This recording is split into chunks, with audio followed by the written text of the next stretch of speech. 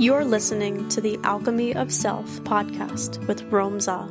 The world is currently in a state of rebirth. All of the systems we have inherited are collapsing and failing us as a species. It's time for us to come together and create something out of nothing. If you crave deeper purpose, unshakable strength, and a life aligned with your truth, this is for you. This is for you if you are curious and not afraid to ask questions. This podcast is for those searching for their purpose and those ready to step into their full potential. For lovers of truth and those ready for masculine medicine. This podcast is an adventure that gives voice to a journey of healing, discovery, and embodiment. We'll challenge the old narratives we inherited and forge a new path. Join us in this fearless exploration of the multiple dimensions of being human, breathwork, mindset, healing the body, detox, and how to use the gentle way of jiu-jitsu to make you unstoppable in your wellness, business, life, relationships, and more.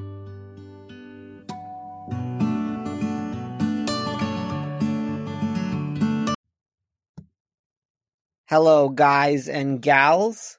Welcome to Our Deepest Fear with me, Rome Za. And today I'm here with a really special buddy of mine. He does some incredible stuff out in the world. I'm going to tell you a little about it, and then me and him are just going to jump in and have this incredible conversation. So his name is Tyler Schwab.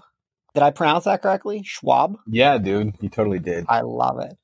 Tyler has spent the last 8 years working anti-human trafficking all over the world in over 20 countries in the areas of Central and South America, the Caribbean, South Africa, and parts of Europe.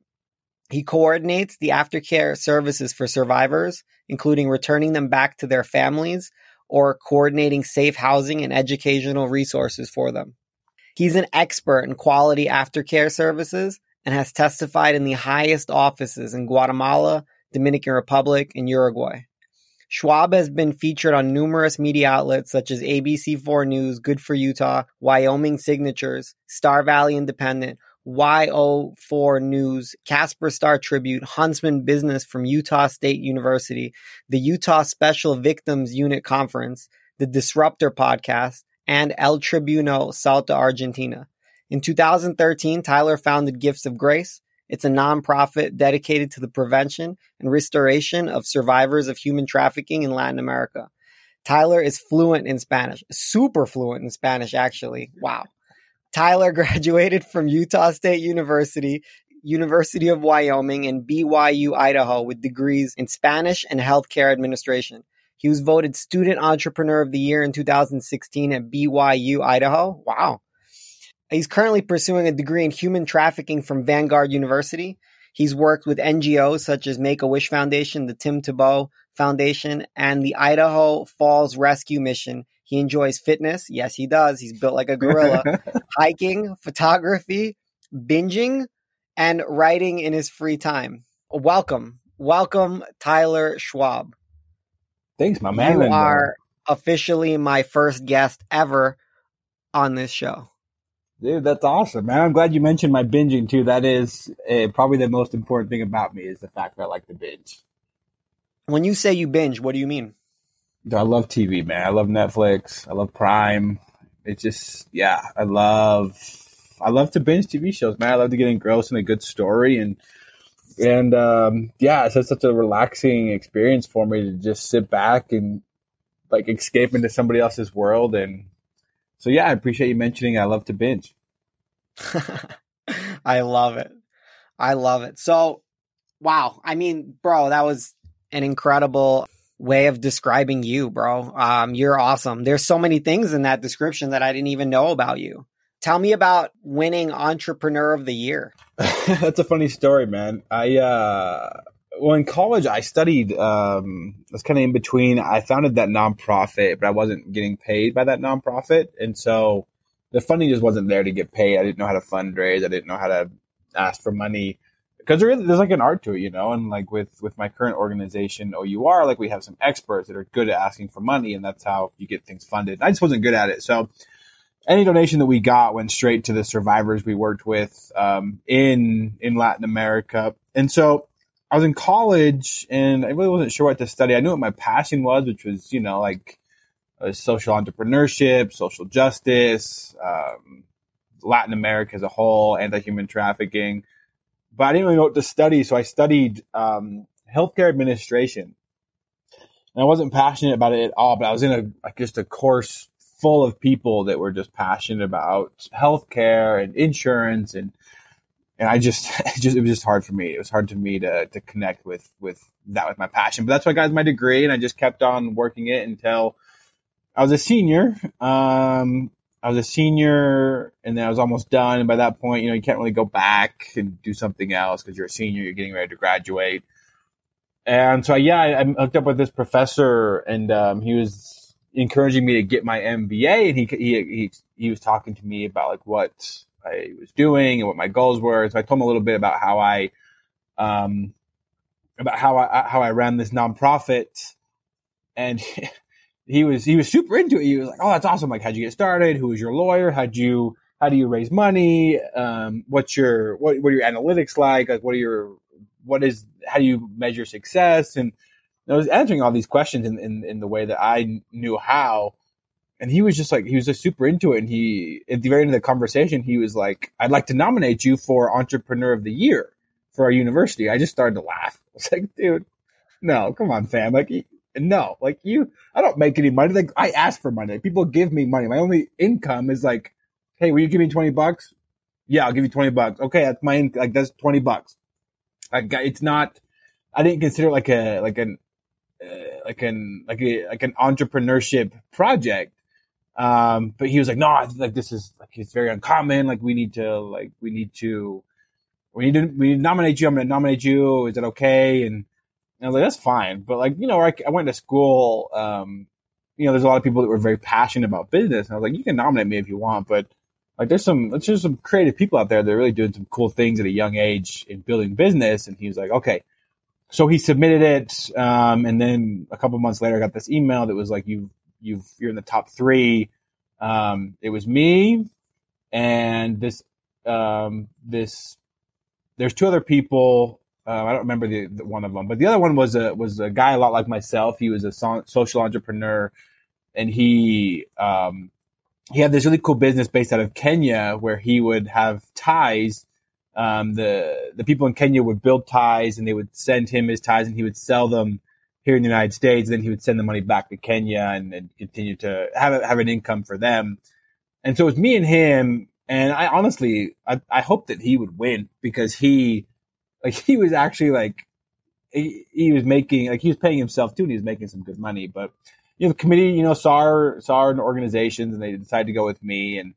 And so, yeah, it's still, I don't quite understand like how that happened because I never, until that moment, I really never considered myself like an entrepreneur.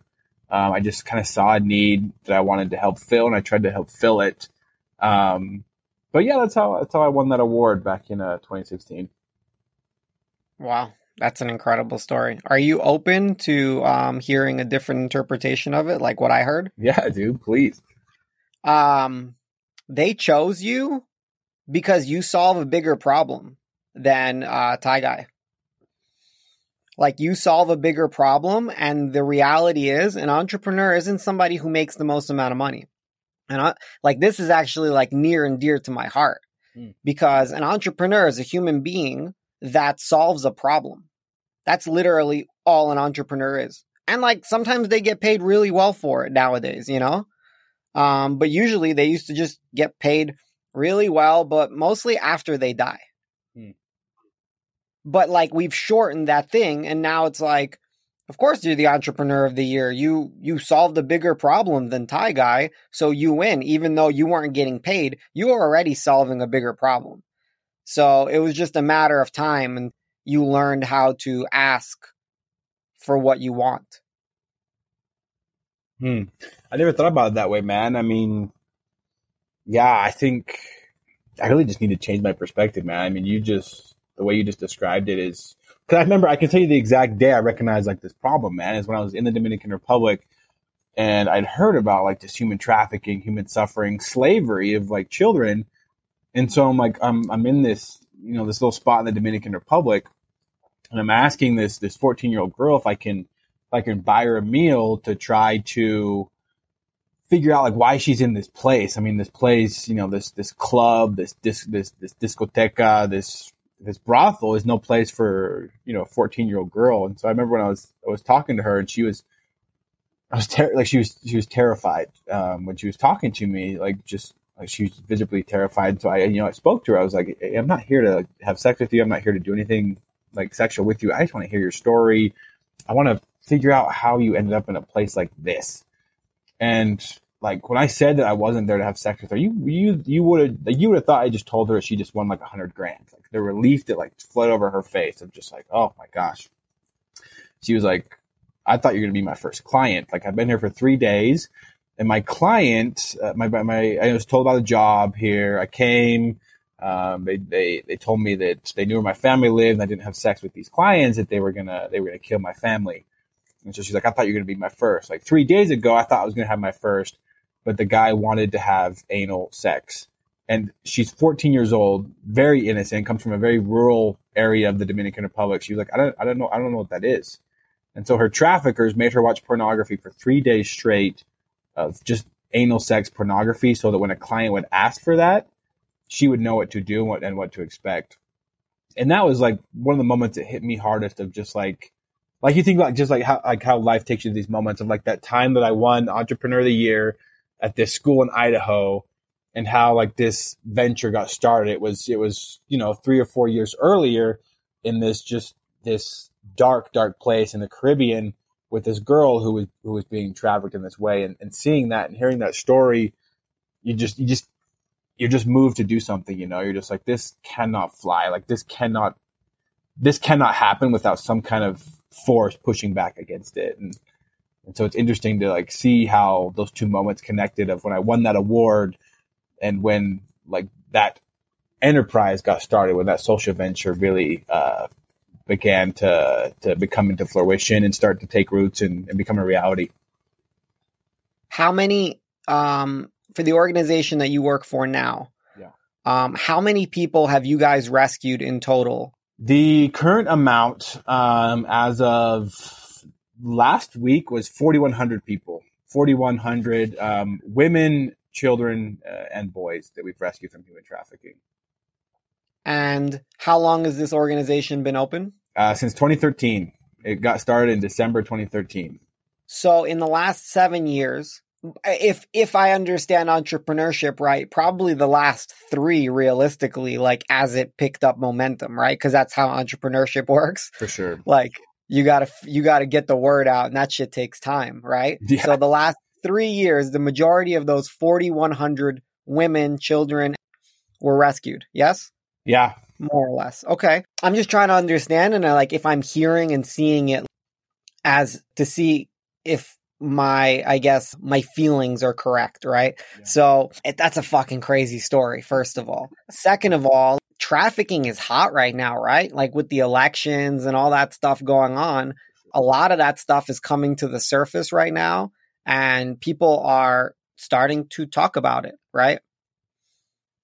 Yeah, and it's crazy. Like just we've seen here at like Operation Underground Railroad, we've seen such an uptick in awareness and support, which is so just amazing. Like when this whole Wayfair thing started, like I'm not sure honestly. Like can you tell? Like there's a lot of people that don't know what the Wayfair thing is. Can you just give like a brief description of what you're talking about? Yeah. The Wayfair thing, it was this conspiracy that came out maybe like a month ago or something. You can correct me if I'm wrong. I don't know a ton about it, but it's about the furniture company Wayfair, who was there was a conspiracy going around because they were selling cabinets that were named after missing kids. And there was some rumors going around that these cabinets, they were crazy overpriced, and that they were actually selling kids inside the cabinets. And so, and you know, it's that conspiracy theory, it really brought a lot of attention to the issue, which I'm very grateful for, of people that were like, what the heck? Like, what is this human trafficking? What is going on? It's led to some further research. It's led to people like finding us and what we're about, which is a huge benefit to me of people, that the uptick in awareness, the uptick in support. Because honestly, like 90 98% of the kids that I work with right now, my current caseload, they weren't trafficked by a politician or by a furniture company or they were trafficked by their father, by their mother, by their boyfriend. There's a little girl I work with right now in Central America, which I know is a place very close to your heart, Rome. She was actually trafficked by her brother. She's 9 years old. She just turned 10. We just threw her a massive birthday party involving just a crap ton of unicorns, and it was awesome. But she was trafficked by her brother and his high school friend. So her brother is 18 years old. His friend's on the soccer team, and he was trafficking her to his soccer team.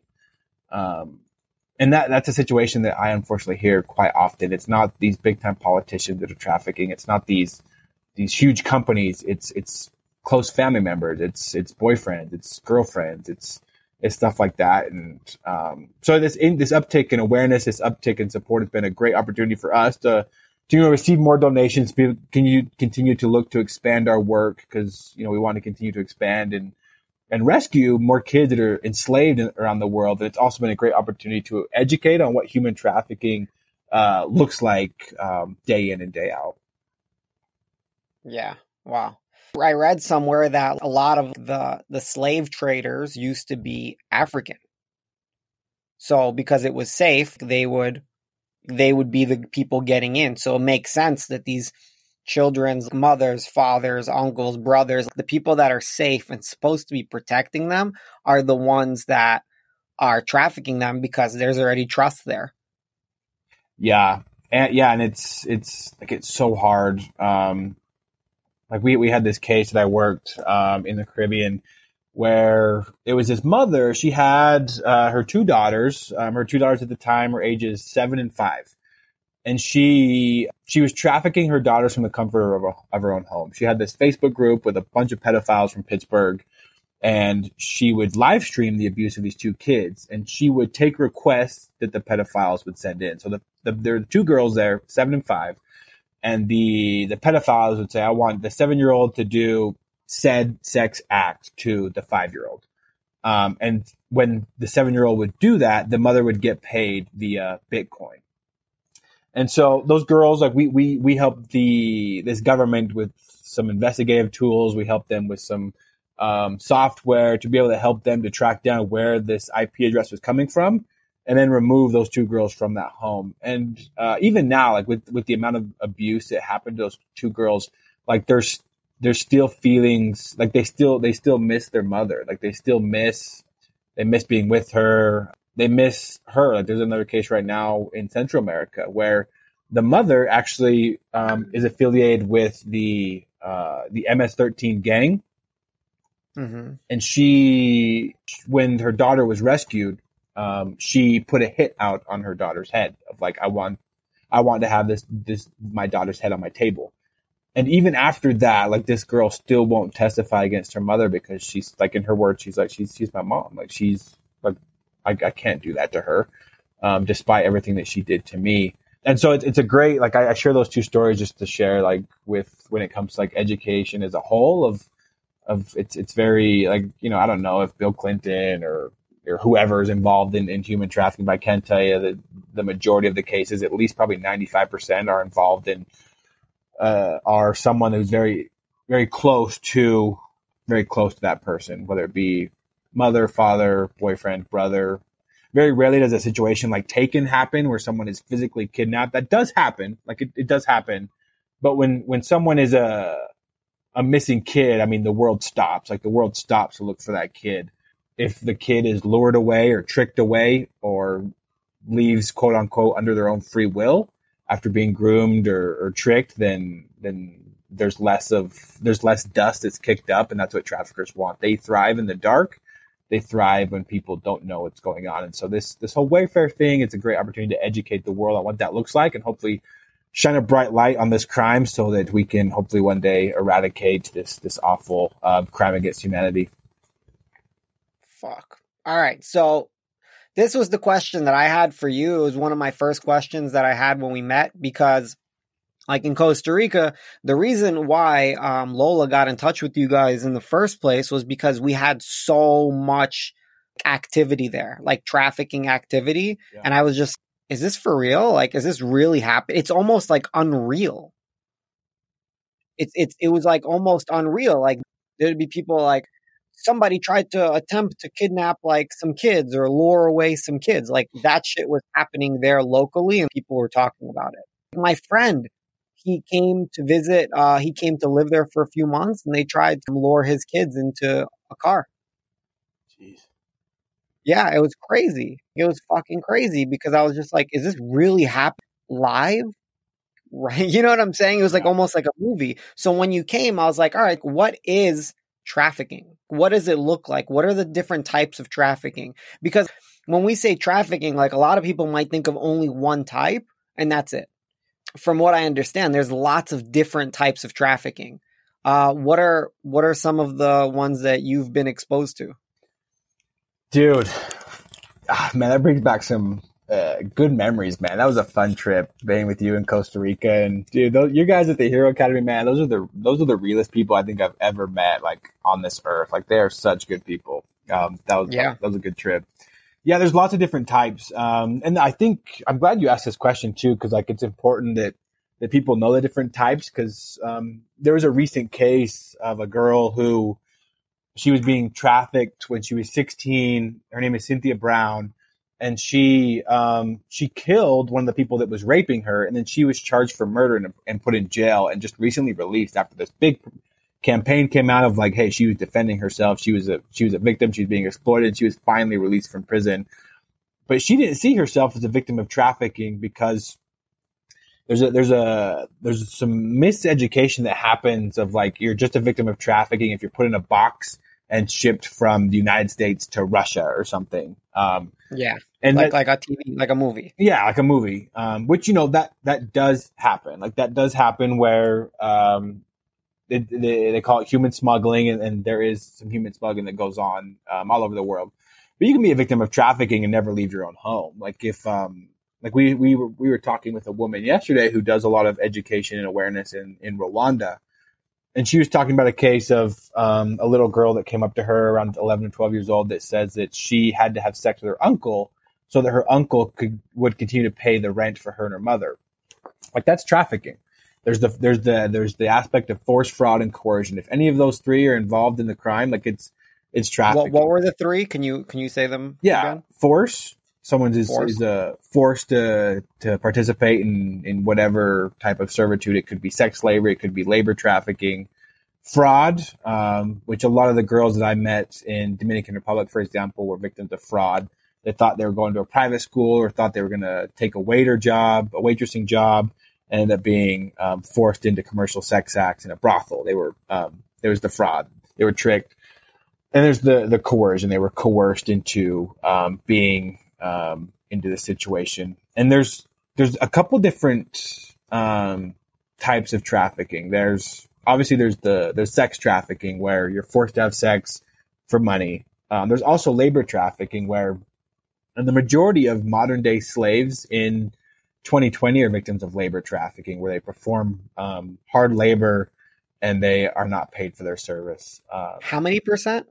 It more than half. I'd probably say 65%. Mm-hmm. That you've been exposed to, right? Oh, that I've been exposed to? No, the cases that, excuse me, that I've been exposed to have been mostly sex trafficking, just because that's kind of my niche. I would say my caseload currently is probably 99% sex trafficking, but a lot of those involve other crimes as well, like sex trafficking and labor trafficking. There's some aspects of organ harvesting as well that we're actually getting into quite a bit in Cambodia. We support a great NGO in Cambodia, who's our partners, who work a lot of those crimes of organ harvesting. Can you explain what organ harvesting is? Because it sounds very like buttoned up. Yeah. Right. Like it doesn't even sound bad the way that you said it. Like organ harvesting. It sounds like they're farmers. No, like there's farmers in Cambodia, right? Yeah. Yeah. It's terrible. And yeah, I think I'm glad you called me out on that because, I think when you're working in this field so long, you gotta put a little more emphasis on those words of like organ harvesting, which make it sound awful because it is. It's, organ harvesting. I'll put an example of like, let's say a 40-year-old man here needs a new kidney, and he's on the waiting list for a new kidney for 2-year waiting list or something. What he'll do is he will he can go on the dark web or go on the internet and find someone who's willing to sell him an organ of an unwilling donor. And so that this organ trafficker essentially will find a child, a teenager, or whoever who's has a healthy kidney, and basically steal their kidney, drug them, kill them, or whatever they need to do to get that kidney, and then they will sell that kidney to an enormous profit to this person that's looking for a kidney. And so that happens. What do the profits look like? What is like? How much can you sell a kidney for? I'm not sure what the exact what the profits would look like. I can tell you that what I can tell you is that they when someone is desperate, they will pay whatever cost. I've heard of people paying up to $100,000 for a kidney. There was a case, and we weren't involved in this case. This was just from one of our partners in Haiti, who had whose son was a victim of organ harvesting, and they traced the exchanges of money, and it led back to an American who paid a Haitian man to kill his wife essentially and to take her heart, and he ended up selling his wife's heart for around $100,000. Wow. Yeah, so there's that. So there's sex trafficking, labor trafficking. There's the organ harvesting, the child soldiers. That's another form of human trafficking, especially like in some of these civil wars going on in Africa and a little bit like in Colombia, where these militia groups will take kids and basically force them to become soldiers. Wow. There's that, and people can always there's always so many different ways to exploit another human being. You told me one that really shocked me. Yeah. It was, I think you said sacrifice. Oh yeah. Child sacrifice. Yeah. So it's funny. We actually have, it's not funny. Sorry. I shouldn't have said it. It's funny that, it's funny because, there's a survivor of child sacrifice. It's funny because he's a great kid, and he's been very on the top of our minds in 2020. And I can kind of share his story. I'll share his story. I didn't mean to say the word funny. Funny is more like it's ironic that like you bring up child sacrifice. I get it. No, I totally get it. So there you go. But so this little boy, we'll call him on our social media. If anybody wants to check it out on social media, his name is Andrew, and he was a victim of child sacrifice. In the country of Uganda, there is sort of an old tradition where if they want economic prosperity, they need to contract a witch doctor. And the witch doctor can perform different rituals to make someone's land or make someone's business prosperous. And so they take a kid, the people, they'll contract for the services of these witch doctors. And these witch doctors will kidnap a kid, and they will they'll slit the back of their neck, they'll drain their blood, or they'll cut off their genitals and bury them underneath the soil, in hopes that the person that contracted them can have economic prosperity. And so Andrew, the little boy I'm talking about, he was a victim of child sacrifice. He was just playing one day in his yard. He was taken by this witch doctor, and this witch doctor cut the back of his neck and started to drain his blood with the attempt to kill him.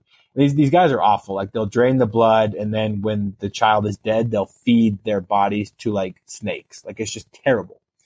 So this little boy, he survived. He survived, but he was very traumatized by the experience. He didn't speak for about 2 years after the experience. He was placed in an aftercare home in Uganda for survivors of child sacrifice.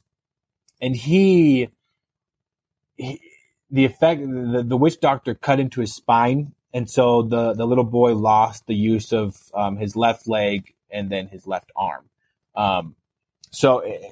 And he had some great physical therapists in Uganda. He was able to walk somewhat. It was painful for him, but he was able to walk. He was able to play a little bit, but he still couldn't. He didn't have a lot of use in his legs or his hand because of the trauma that was inflicted on him by this witch doctor. And I don't believe they ever caught his witch doctor, by the way.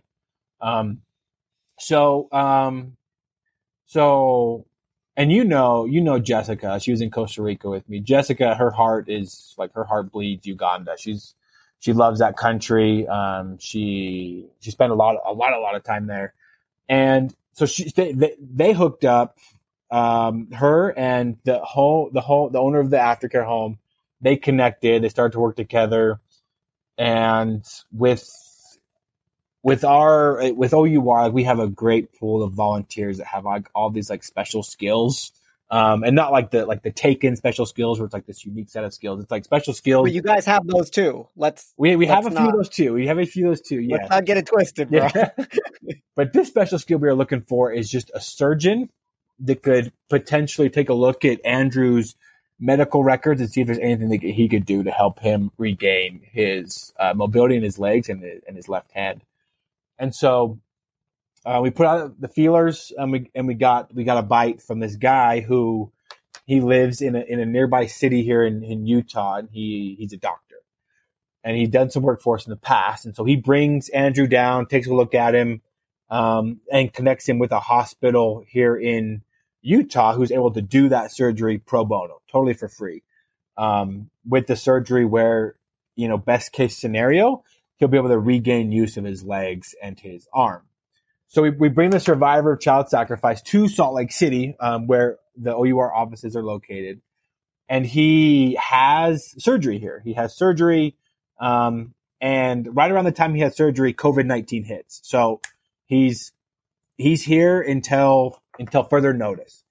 But because he's here, he can work with some amazing physical therapists. He can continue to see those same surgeons who perform surgery on him.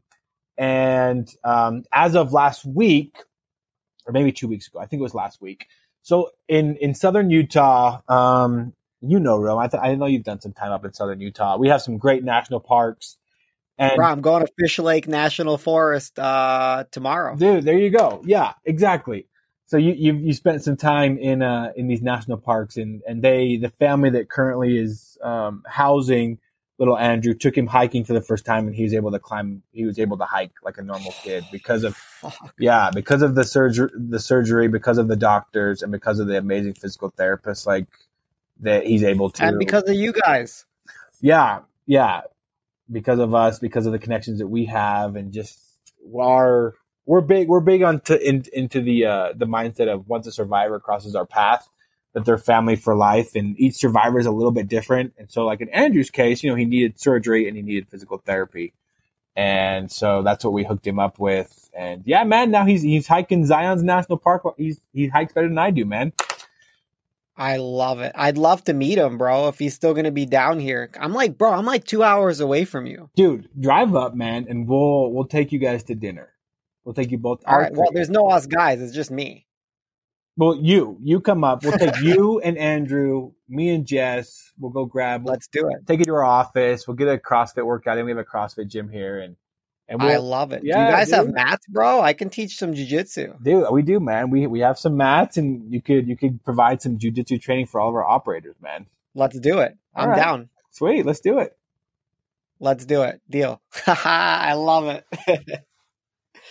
All right, so fuck, bro, that was a lot. That was really good. Let's backtrack on you a little bit. When did you know? When was your moment that you knew you're like, I want to do this?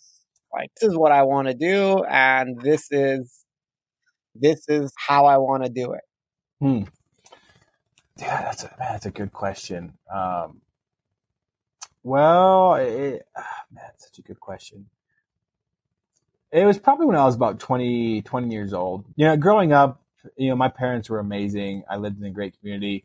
But I just wasn't a super nice kid. I was kind of selfish. I was very into myself and just not super friendly. And so when I lived in the Dominican Republic, I just saw so much poverty and so much need, and I was just like, wow, if this is there has to be someone that we have to help these people. And it really just opened up my heart to just being compassionate toward other people. I didn't quite know that my like what I wanted to do with like that compassion, but I knew I wanted to do something. And so when human trafficking was on my radar, and when I learned that all the different types of human trafficking that there was, in Latin America, a place that's so close to my heart, whether it be sex tourism in a place like Dominican Republic or Colombia, or like the narcos or the gangs in Guatemala and Honduras, or just like the familiar trafficking in a place like Costa Rica, bro. Like it just touched my heart. I just remembered that I was always like very passionate about it. I was like, oh man, we gotta do something.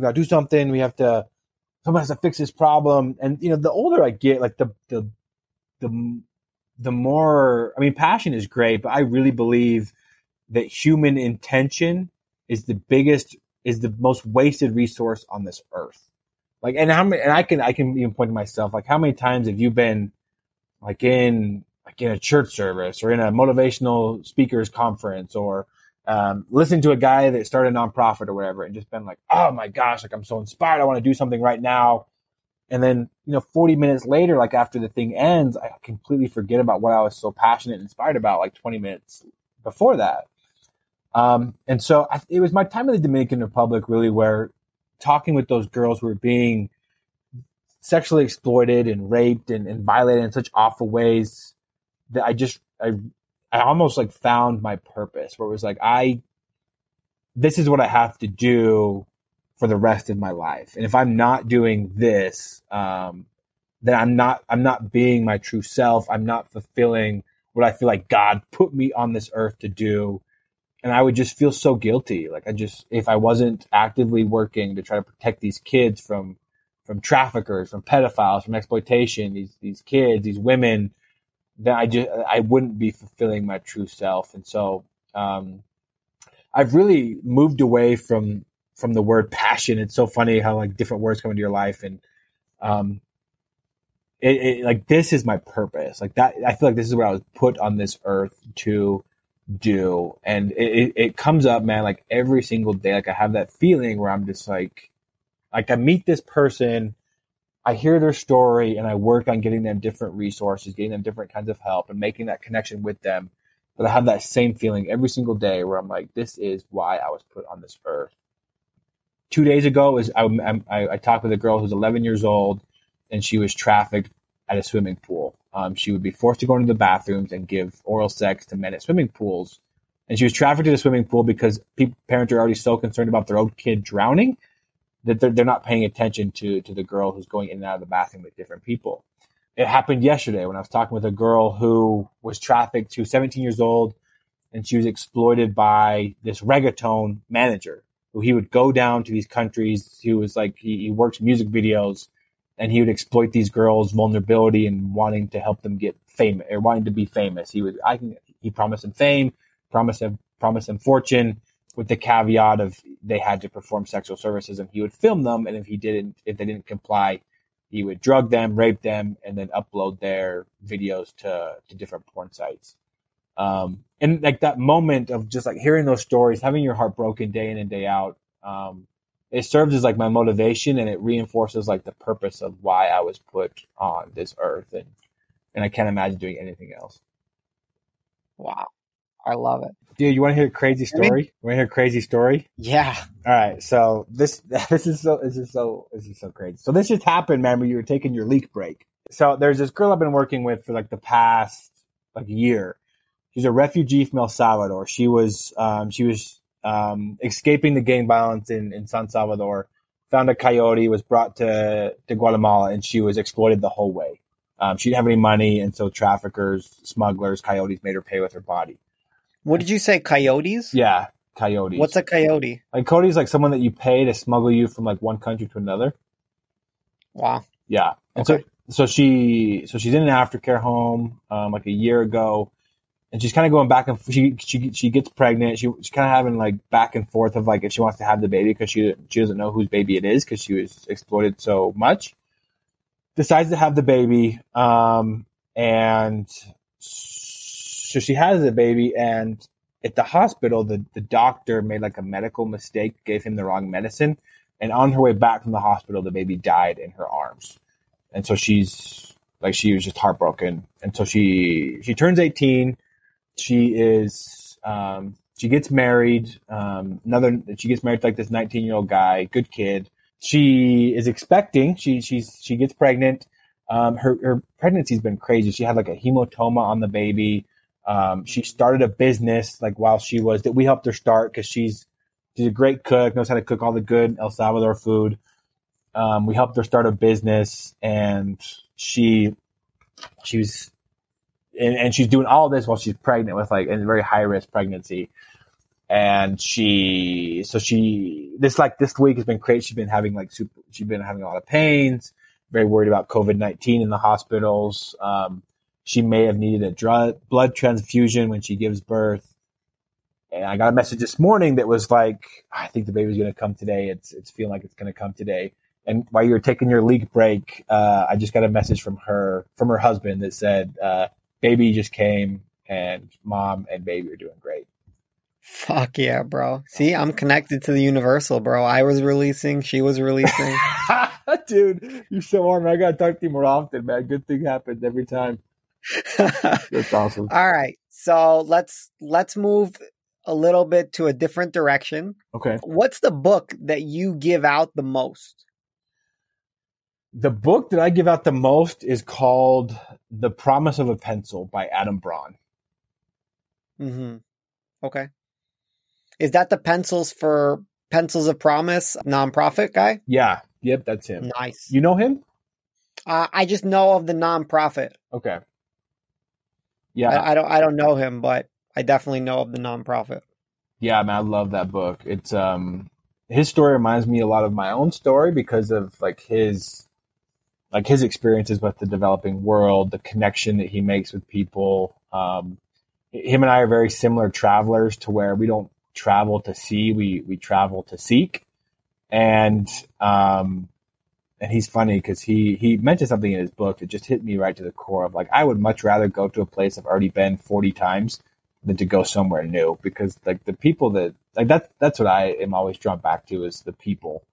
Going back and seeing the people. The people is always the biggest tourist attraction that any country can ever have. And his principles that he has, like his story reminded me a lot of my own. I dropped out of grad school. He dropped out of grad school to pursue a social justice venture. He lists 30 mantras to live by, which I think are just amazing. Like there's things like embracing the lightning moments, where these moments of inspiration you just act on. You remember that you make when you have like a big decision that you have to make the big decisions with your heart, make the small ones with your head. Things like fessing up to your own failures. I think that's something that none of us like to do, is fess up to our own failures.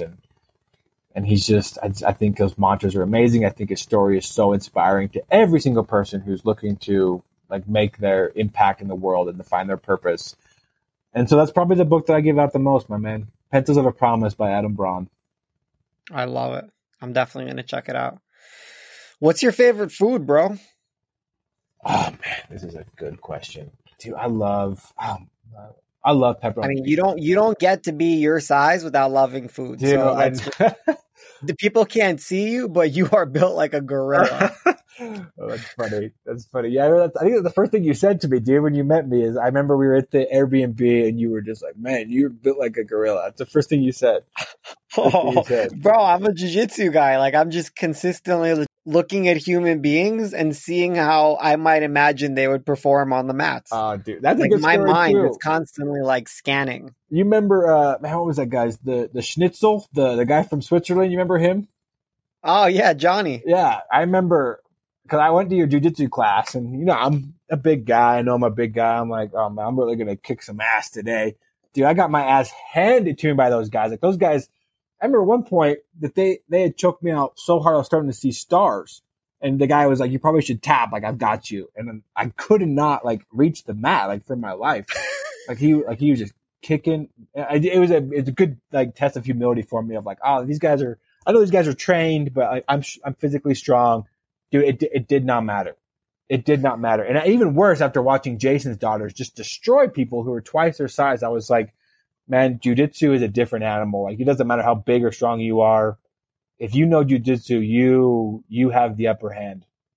Bro, it's simulated murder. Dude, it is. Oh, that was such a fun story, man. But anyway, my favorite pizza, My favorite food is probably pizza, my man. I love it. Pepperoni pizza. I don't eat it super often. What I eat every day is, brown rice, broccoli, ton of chicken, which is fine, but man, like a Domino's pepperoni pizza, or like a nice bacon cheeseburger from Wendy's, or a nice like chicken Alfredo pasta from Pizza Hut, or any kind of breakfast burrito. That's my favorite food, man. I love it. Yeah, I have a question for you. Yeah. I mean, this is more of like a reverse proposal. So when I come down there and I meet Andrew and I teach some jiu-jitsu, instead of you guys taking me out, maybe I can make you guys like a gluten-free organic pizza from scratch. Oh, dude, that would be awesome. It would be truly my joy and pleasure, bro. Okay, let's plan on it, dude. Yeah, let's do it. We have a kitchen in our office, so you could cook it in our office. Perfect. I'll bring some of my stuff. It's gonna be amazing. Do you guys have an oven? Oh yeah, dude. We have an oven. Perfect. Yeah. I'm gonna crush it. All right. Next, favorite movies. Oh, dude, I'm so glad you asked me this question, because I am so passionate about this question. My favorite my favorite movie and the best movie of all time is Logan. The last in the X-Men series. If I ever need a good cry, I will watch Logan. Logan is such a good human story of just a man who's just been through so much, just a life full of violence, and not wanting to pass on that life to his daughter. The little girl in that movie reminds me so much of so many little girls that I work with across the world, who are angry, who are mad, who are distrusting, who have been created, who have been used, who have been exploited for the evil desires of adults. In the movie, she's created to be a weapon. Like, she's meant to be like an assassin to hurt people. But her characteristics are very similar to a lot of trafficking survivors that I meet in the movie. Her name is Laura Kinney. And at the end, that end scene, I don't know if we can spoil the movie or anything, but like that end scene, No, I've seen it. It's great. Okay. The last 10 minutes of like that movie where Logan defends her, they fight together, he passes away, she calls him daddy, and then they bury him. She quotes that famous John Wayne movie of, there's no running from the killing. Got to make the next generation better. When she turns the X over, it's just beautiful. And then there's two quotes that I have on my wrist all the time. They're from that movie. One of them is Logan's last words to his daughter was, "Don't be what they made you." And that's a message that I would hope that all of the survivors that I work with feel and understand as well, is to not be what these traffickers made you to be. And then the last one is there's a scene where Logan, Professor X, and his daughter are driving, and like these horses get out on the highway, and there's this family who's trying to collect these horses, and they're kind of on the run from these bad guys, and Logan's like, "We got to get out of here." Professor X he's saying we have to help these people, and Logan's like, "No, like someone will come along, they'll get it figured out." And Professor X very stubbornly, he says, "Someone has come along. Like, it's us. Like, we're here." And that line is so powerful, because then they get out, they help, and they have this beautiful relationship with this family. And it's something that I wear on my wrist as well, because with the injustices that are happening in this world, not just like the trafficking, but the violence, the racism, the sexism, the religious bigotry, or whatever. If we wait for someone to come along to fix that, I don't think it will ever get done. But if we recognize it, like maybe we're here, we're feeling this compassion, this passion, this purpose for reason, maybe we are the person that has come along. And so I wear that on my wrist just so I never forget of, when never to ask, like someone will come along, like someone has come along, and it's me. It's us. It's OUR. It's our supporters. It's our donors. It's us. We're here. Someone has come along, and it's our responsibility to make this, to serve these people, and to make this world a better place. And that's why I love that movie. So many life lessons in it, so emotional, so moving, so grim. It's very real, of like this. It's not a happy story. It's almost like a DC movie. It's that dark. Yeah, it does not Yeah. feel like a Marvel movie. There's no colors. And it's rated R, which I appreciate they made it rated R because it's you can tell the story as it was supposed to be told when it's rated R. Yeah, 100%. That quote actually reminds me of a different quote, but very similar. You are the person you have been waiting for. Like the cavalry's not coming. Like this is it. Yeah. Yep. Like this is it. Yeah, I love it. Who said that quote? I wish I knew, bro. I wish I knew. I'll ask the Google when we get off. I love it, man. Yeah. Cavalry's not coming. You are the cavalry. That's awesome. Oh, that one has just been like resonating in my fucking soul, bro. All right. What kind of car do you drive, bro? Actually, no, don't even tell me, bro. What was your first car that you've ever had? Oh man, the first car that I ever had was a '99 Chevy Silverado. Yeah, and it was I love it, bro. It was sweet. It was I wish I still had it, honestly, because it drove great. It was a truck. But man, if you have a truck, like you get asked to get you just get taken advantage of. People are like, "Can you help me move? Can you help me haul this?" Like, I miss the truck. But I'm also glad I don't have it anymore. You're so nice, bro. I literally like one of the first things that I trained for myself was learning how to say no as a full sentence. Dude, I'm actually gonna write that down. I need to do that more. I need to say no as a full sentence because when I had a truck, man, it was just yes all the time. And the day that I got into my accident and that truck got totaled, I was sad to see it go, but at the same time, it was like, you finally get that Jeep I want now. But that was my first truck, man. It was a truck I bought from this old lady that lived in my hometown, went to the same church as my dad. And she bought this truck way back when and then just let it sit in her storage shed for years. And so I bought it. It had something like 10,000 miles on it or like just nothing. I love it. And so, yeah, but my current ride is pretty sweet. I had a Jeep this last year that just totally, like when the weekend that COVID really took effect in the world, it just totally went out on me. So my current ride is a 2019 Jeep Cherokee. Nice. Those are nice, bro. My uncle has one. I sat inside. It was like a Japanese car inside, bro. Dude, nothing like they used to make them in the 90s. Yeah, and it goes. Remember when they used to flip? Oh yeah, yeah. That was like a thing that used to happen. Oh it was my just like, gosh. you guys don't want to fix that? Yeah, but like they didn't really have any competition. They thought that because people buy American cars, they'll always buy American cars. Nah. Like we'll just let it. Like if your car flips over or explodes, I'm probably gonna buy a different car. Oh my God. Fucking savage. I forgot about that, dude. Yeah, my car hasn't flipped yet, which is good. And it goes. No, I mean now they make them better. Yeah. Like, bro, my uncle's car, he has a Jeep Grand Cherokee. His fuel economy is better than my Toyota. They got the memo. It took a long time, but they got the fucking memo. Oh my! Thank goodness, man. I wouldn't want my car to flip. Mine goes too fast, though, man. Honestly, like, and it's a bad thing because I'll be driving, just out for a hike or a drive. I love to drive. I love to hike, and I'll just be cruising along and just listen to the radio or listen to a good podcast, your podcast, and yeah, I can't wait for more episodes to get pumped out, my man. But then I'll look down at my speedometer. I'm going like 95 miles an hour. I'm like, oh my gosh, I didn't even realize I was going that fast. I have to slow down, but. Yeah, it's a nice ride, man. It's a nice car, and yeah, it has great speakers. Yeah, just love it. Have you ever driven a Tesla? No, bro.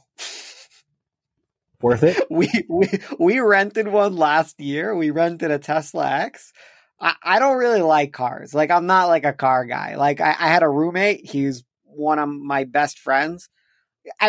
He wasn't really my roommate. I just lived in one of his apartments, so he was technically my roommate. But he had like all these like fancy cars, and he was really into it. And I thought I would be really into it, but I realized like I wasn't.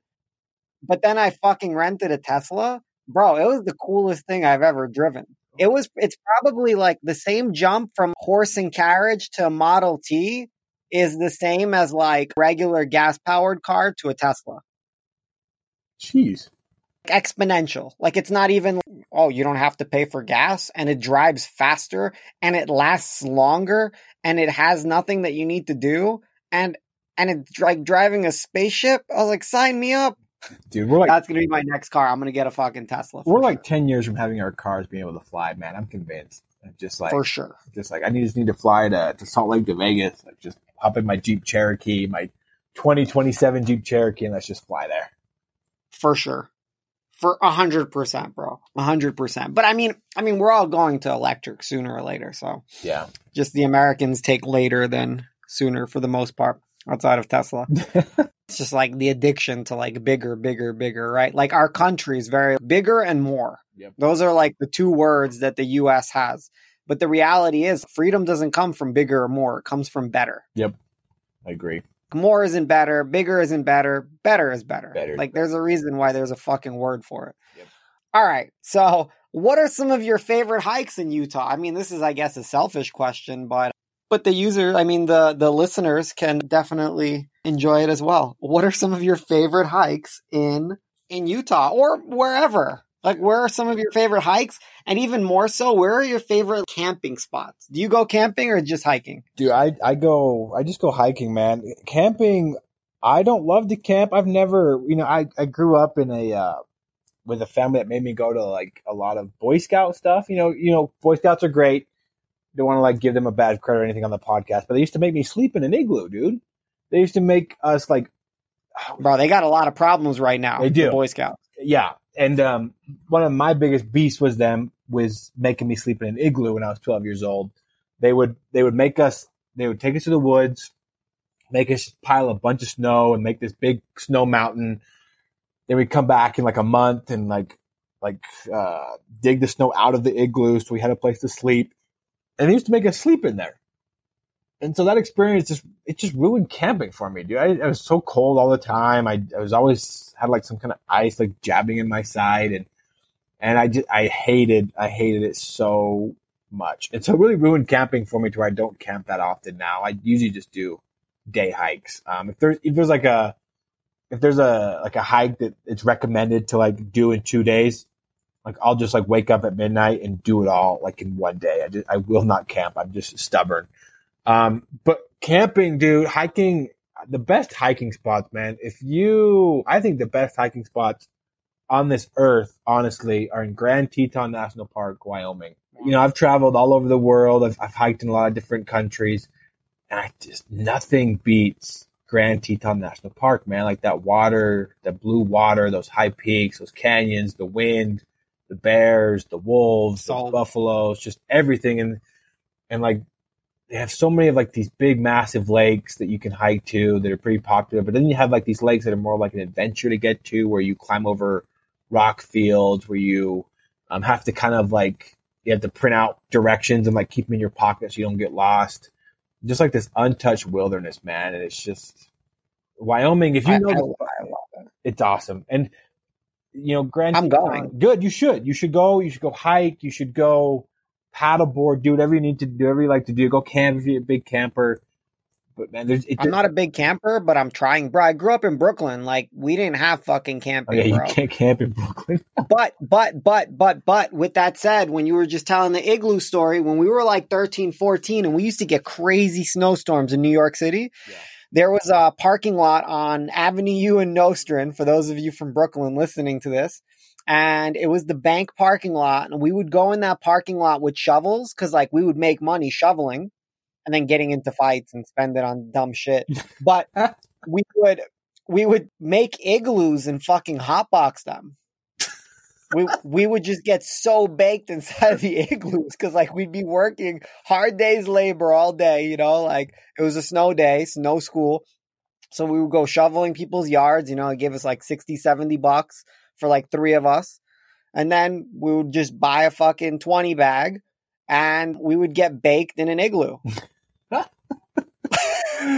Dude. Oh man. Now, if I would have had an experience like that, I don't know if I would hate igloos so bad, man, because I have a hatred. Yeah, you would have loved igloos. Yeah, I have a hatred. Like, you're telling me your igloo experience, and I was like, that sounds awesome. I might go join the Boy Scouts right now. Dude, well, I could get that. after Wyoming, go down there. You'll find a couple of people in the winter digging their igloos, going camping. Just be like, hey, let me improve your igloo experience. For sure. But you should, man. You should. I'm glad you go up to Grand Teton, man. Like that place, it's just something so like magical about that place. Every time I leave there, I just feel like I'm a better human being for having been there. So, man, you should just, it's just the peaks, the valleys, the noise, the lack of noise, the lakes, everything, man. Bro, I really love Colorado. My good friend lives in Colorado. And then I went to Montana 2 months ago and I was like, oh my God, Montana's like fucking Colorado on steroids. Yeah. And from what I read, Wyoming is Montana on steroids. Yeah, it feels that way, man. It's just so, and there's so many cool places to go in Wyoming, and the Wind Rivers are amazing. The Snowy Range, Yellowstone's right next to Grand Teton. I prefer Grand Teton over Yellowstone because Yellowstone has a little more people and a little less mountains. So I prefer Grand Teton. Even my hometown, man, Star Valley, Wyoming is like this untouched treasure of nature and beauty and yeah, if you want a real like rural Wyoming experience, man, let me take you to my hometown. We'll get you a steak. We'll get you a steak in the morning. We'll go hiking, come back. We'll get you some. Can I get like a venison steak? Oh, you can get whatever you want, man. It's Wyoming. They cook the steak how you want. Wow, I love it. Because I don't even, if I'm out there, bro, I'm trying to eat like an elk. Yeah, they probably or like a bear. I do. They definitely will sell you elk, man. There's elk jerky season. Oh, that's coming up when it's great. Like in where I'm from, it's a very religious community, very tight knit community where everybody's the same religion.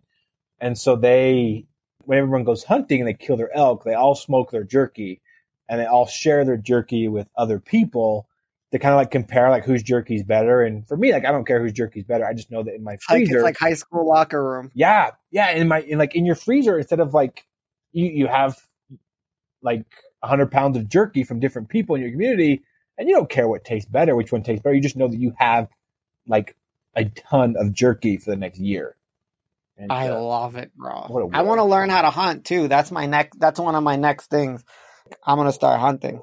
Dude, we got to get you on a hunting camp, man. I know my best friend growing up, he's what do they call it? A hunting guide in Wyoming so I have my best friend from growing up, he is a hunting guide in Wyoming. So he takes people that have never been hunting that want to learn how to hunt, takes them up in the woods and they hunt. Sold. All right, man. I'll put you in touch, man. He's the best. I love it. Does he do like bow hunting? Does it all, man. Bow, gun, or just like straight up. I think he does trapping too, like with like beavers. Yeah. He's crazy. I like beavers, bro.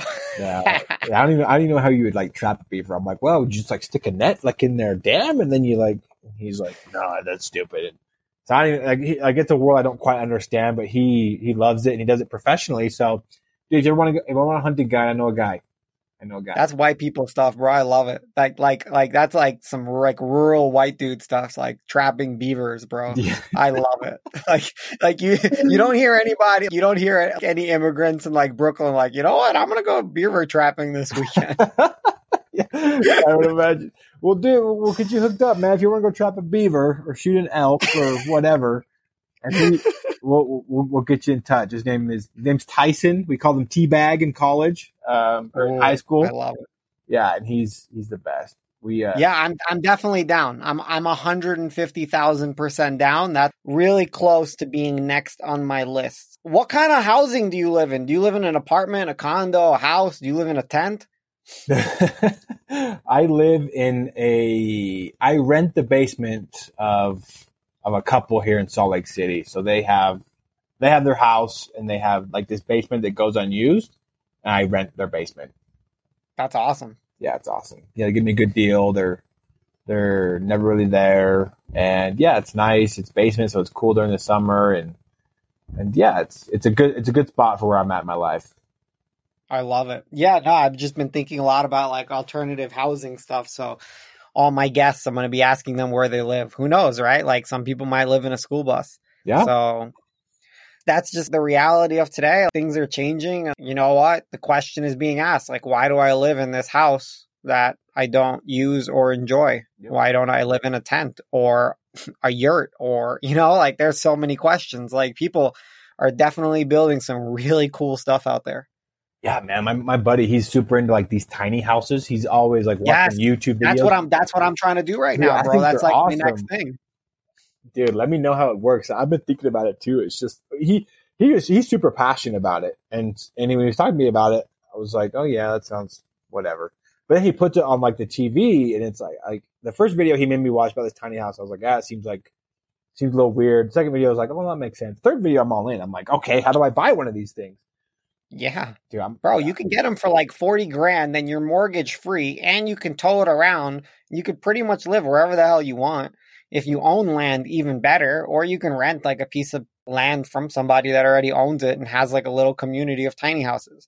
And it's like, if you don't like your community, you can just get up and leave. I'm just taking my tiny house elsewhere. Fuck you. Dude, let me know how that works. Cause if you end up getting one and you love it, let me know. Oh, you'll come stay with me. Okay. And you'll see. You'll experience it. I have like a vision, bro. I have like a dream for what I'm looking to create. Honestly, I'm just letting God take over right now. Yeah. And I'm just following what really brings me fucking joy. But that's on the horizon, bro. Yeah. Like I live in a 2,600 square foot house right now in Vegas. Mm-hmm. And in New York, it was probably like 600 square feet. In Costa Rica, it was like 1,400 square feet. All of those were way too much space. Like I wasn't using that space. It didn't make sense. But I was paying for heat. I was paying for cooling. I was paying for the house. And it doesn't make sense. Like, cause every dollar that you spend, no matter how much you make, is still a piece of your life. Yep. And then it was just, and every minute that you spend doing something that, I don't know, there's other things that I would rather be doing than cleaning. Yeah. So, yeah, bro, I've been really, really, really digging deep, pricing stuff out, talking to builders. And yeah, at some point, I'm going to pull that trigger. You can pull your tiny house right to Salt Lake City or move it on to Wyoming. And it's a cool thing about tiny houses, wherever you want, you can bring your house with you. We can stop trafficking in tiny houses, bro. Yeah, love it, dude. We could be like Transformers and make one huge house. Yeah, and I bet it's nice too because that makes it harder for traffickers to find out like your address, quote unquote, because you don't have one. You're mobile. Yeah. If you find your address, you just move to a different tiny house parking lot or whatever. So they look for you guys sometimes? We've had some incidences where. Like I had one, it hasn't happened for a bit, but we've had one.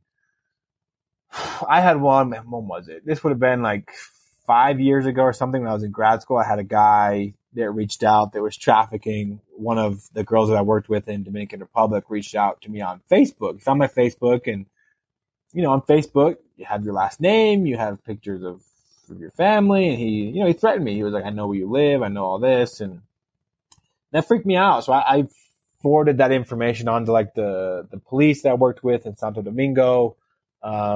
Took all that information that people could find on my Facebook. So people, if they found me on Facebook, couldn't see who my sister was or where my home address is. And so, a lot of the people that we deal with are not super organized. Like it's like these opportunistic criminals, but the more and more you work in this, like, we do a lot of work, in Central America. In Central America, there's a lot of organized crime there with the 18th Street or the MS-13 gang.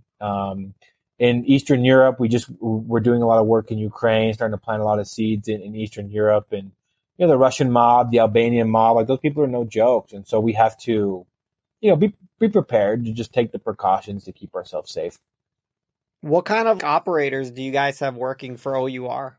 We have a lot of former and current law enforcement. So we have a lot of our team came from Homeland Security. Our founder's actually former Homeland Security. His name's Tim. We have a lot of former law enforcement that worked. We have some cops from Arkansas, some from Texas, a few from Utah. We've in the past. Oh no, we have a current guy. He's current and former military. He's based out of Hawaii. He's a stud. He actually does a lot of our medical on site, so he's always there. he's a great undercover investigator, and he's also trained medically. So if something were to happen, if someone gets shot or someone steps on like a rusty nail, like, two extremes, he's there to be able to provide medical care. So yeah, we have kind of an interesting crew, man. I love it. That's awesome. All right. Well, we're starting to wind down a little bit, and I got one more question for you, and then we'll see where it takes us. Okay. If you knew that you were dying, what would be one piece of advice you would leave for the next generation? You can make it as long or as short as you want. Like, what is the piece of advice that you would leave for the next generation? Man, that is a good question. If I was dying, first thing if I knew I was going to die, I would take one trip to every single country that I've been able to visit where I have a lot of strong connections, and I would say goodbye. That'd be the first thing I did. When it comes to what I would say to the next generation, honestly, man, the first thing that comes to my mind is that, honestly, girls should be respected. That's the first thing I would say to anyone that's younger than me, of like locker room talk, like that shouldn't exist. Your girls are equal to men, and they should be respected, because 99% of my day is dealing with the aftermath of what men have inflicted upon little girls. And so that's one thing I would say. I would encourage, take care of your mental health. I think that's big. Is just like, whatever brings you peace, man, whether it be working out or going on drives or meditation or prayer or whatever, to take care of your mental health. I'd encourage people to donate to OUR, because if I'm not going to be here, OUR still will be, and there's still work that needs to be done. I'd probably tell them, man, just cling to your people, man, and just to, like, if I was going to die, like, I'm trying to think of, like, the things that mean most to me. And, like, that Jeep, doesn't mean much to me.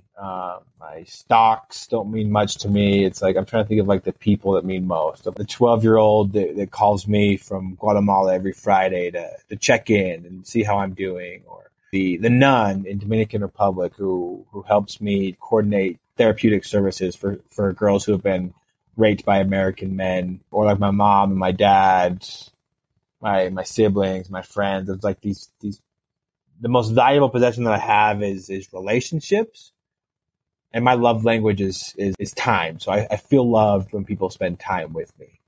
And so I would encourage people just to recognize that, like, some of this stuff is like, you don't know when your Jeep's going to go out, or when the stock market's going to crash, or when you're going to get fired from a job. But the relationships that you build along the way, to cultivate those and to invest in those, because, like, when you're in my situation, and let's put in the situation that I'm about to die, like, what I want to do is I want to go, I want to travel these places where I've already been, to say goodbye to the people I love.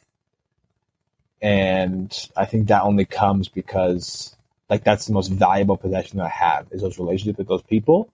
And I'd want them to know that, like, if this is the last time they're going to see me, that I love them, I care for them, that their influence in my life has made an effect on me to the point that I would spend every last dollar I had to come and see them, so that there was no doubt in my mind that when I was gone, that they were cared for by me when I was on this earth. For real, last question. Okay. You're dying. You're dying, and you know that you can only learn one last thing or do one last thing. What is the last thing that you learn or do or experience before you die? Like final meal, but it's not a meal, it's an experience.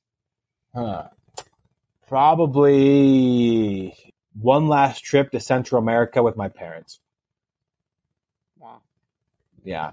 Probably one last trip to Guatemala. It's my favorite country in the world.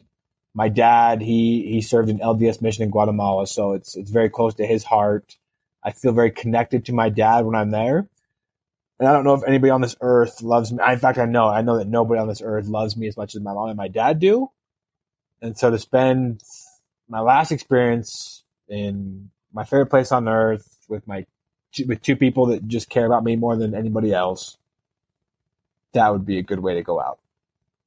Wow. I love it. I mean, no better ending to this podcast, but that specific statement. I love you, brother. I'm looking forward to having you on this again. And I'm really looking forward to seeing you in Salt Lake City.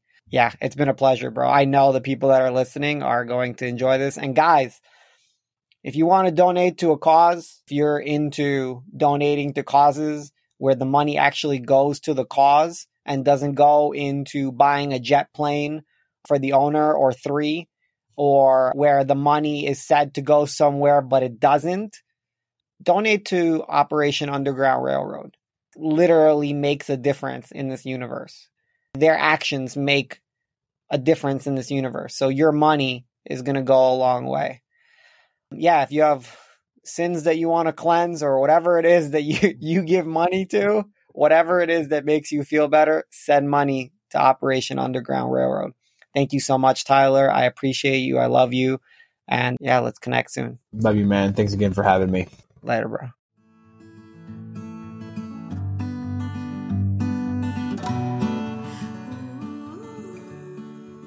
Thank you for listening to the Alchemy of Self podcast. If you resonate with our message, please show us some love by hitting the subscribe button and giving us a like. You can also visit our website at www.romza.com to continue your journey of self-discovery and keep up with our latest offerings. With love and harmony from all of us at the Alchemy of Self podcast.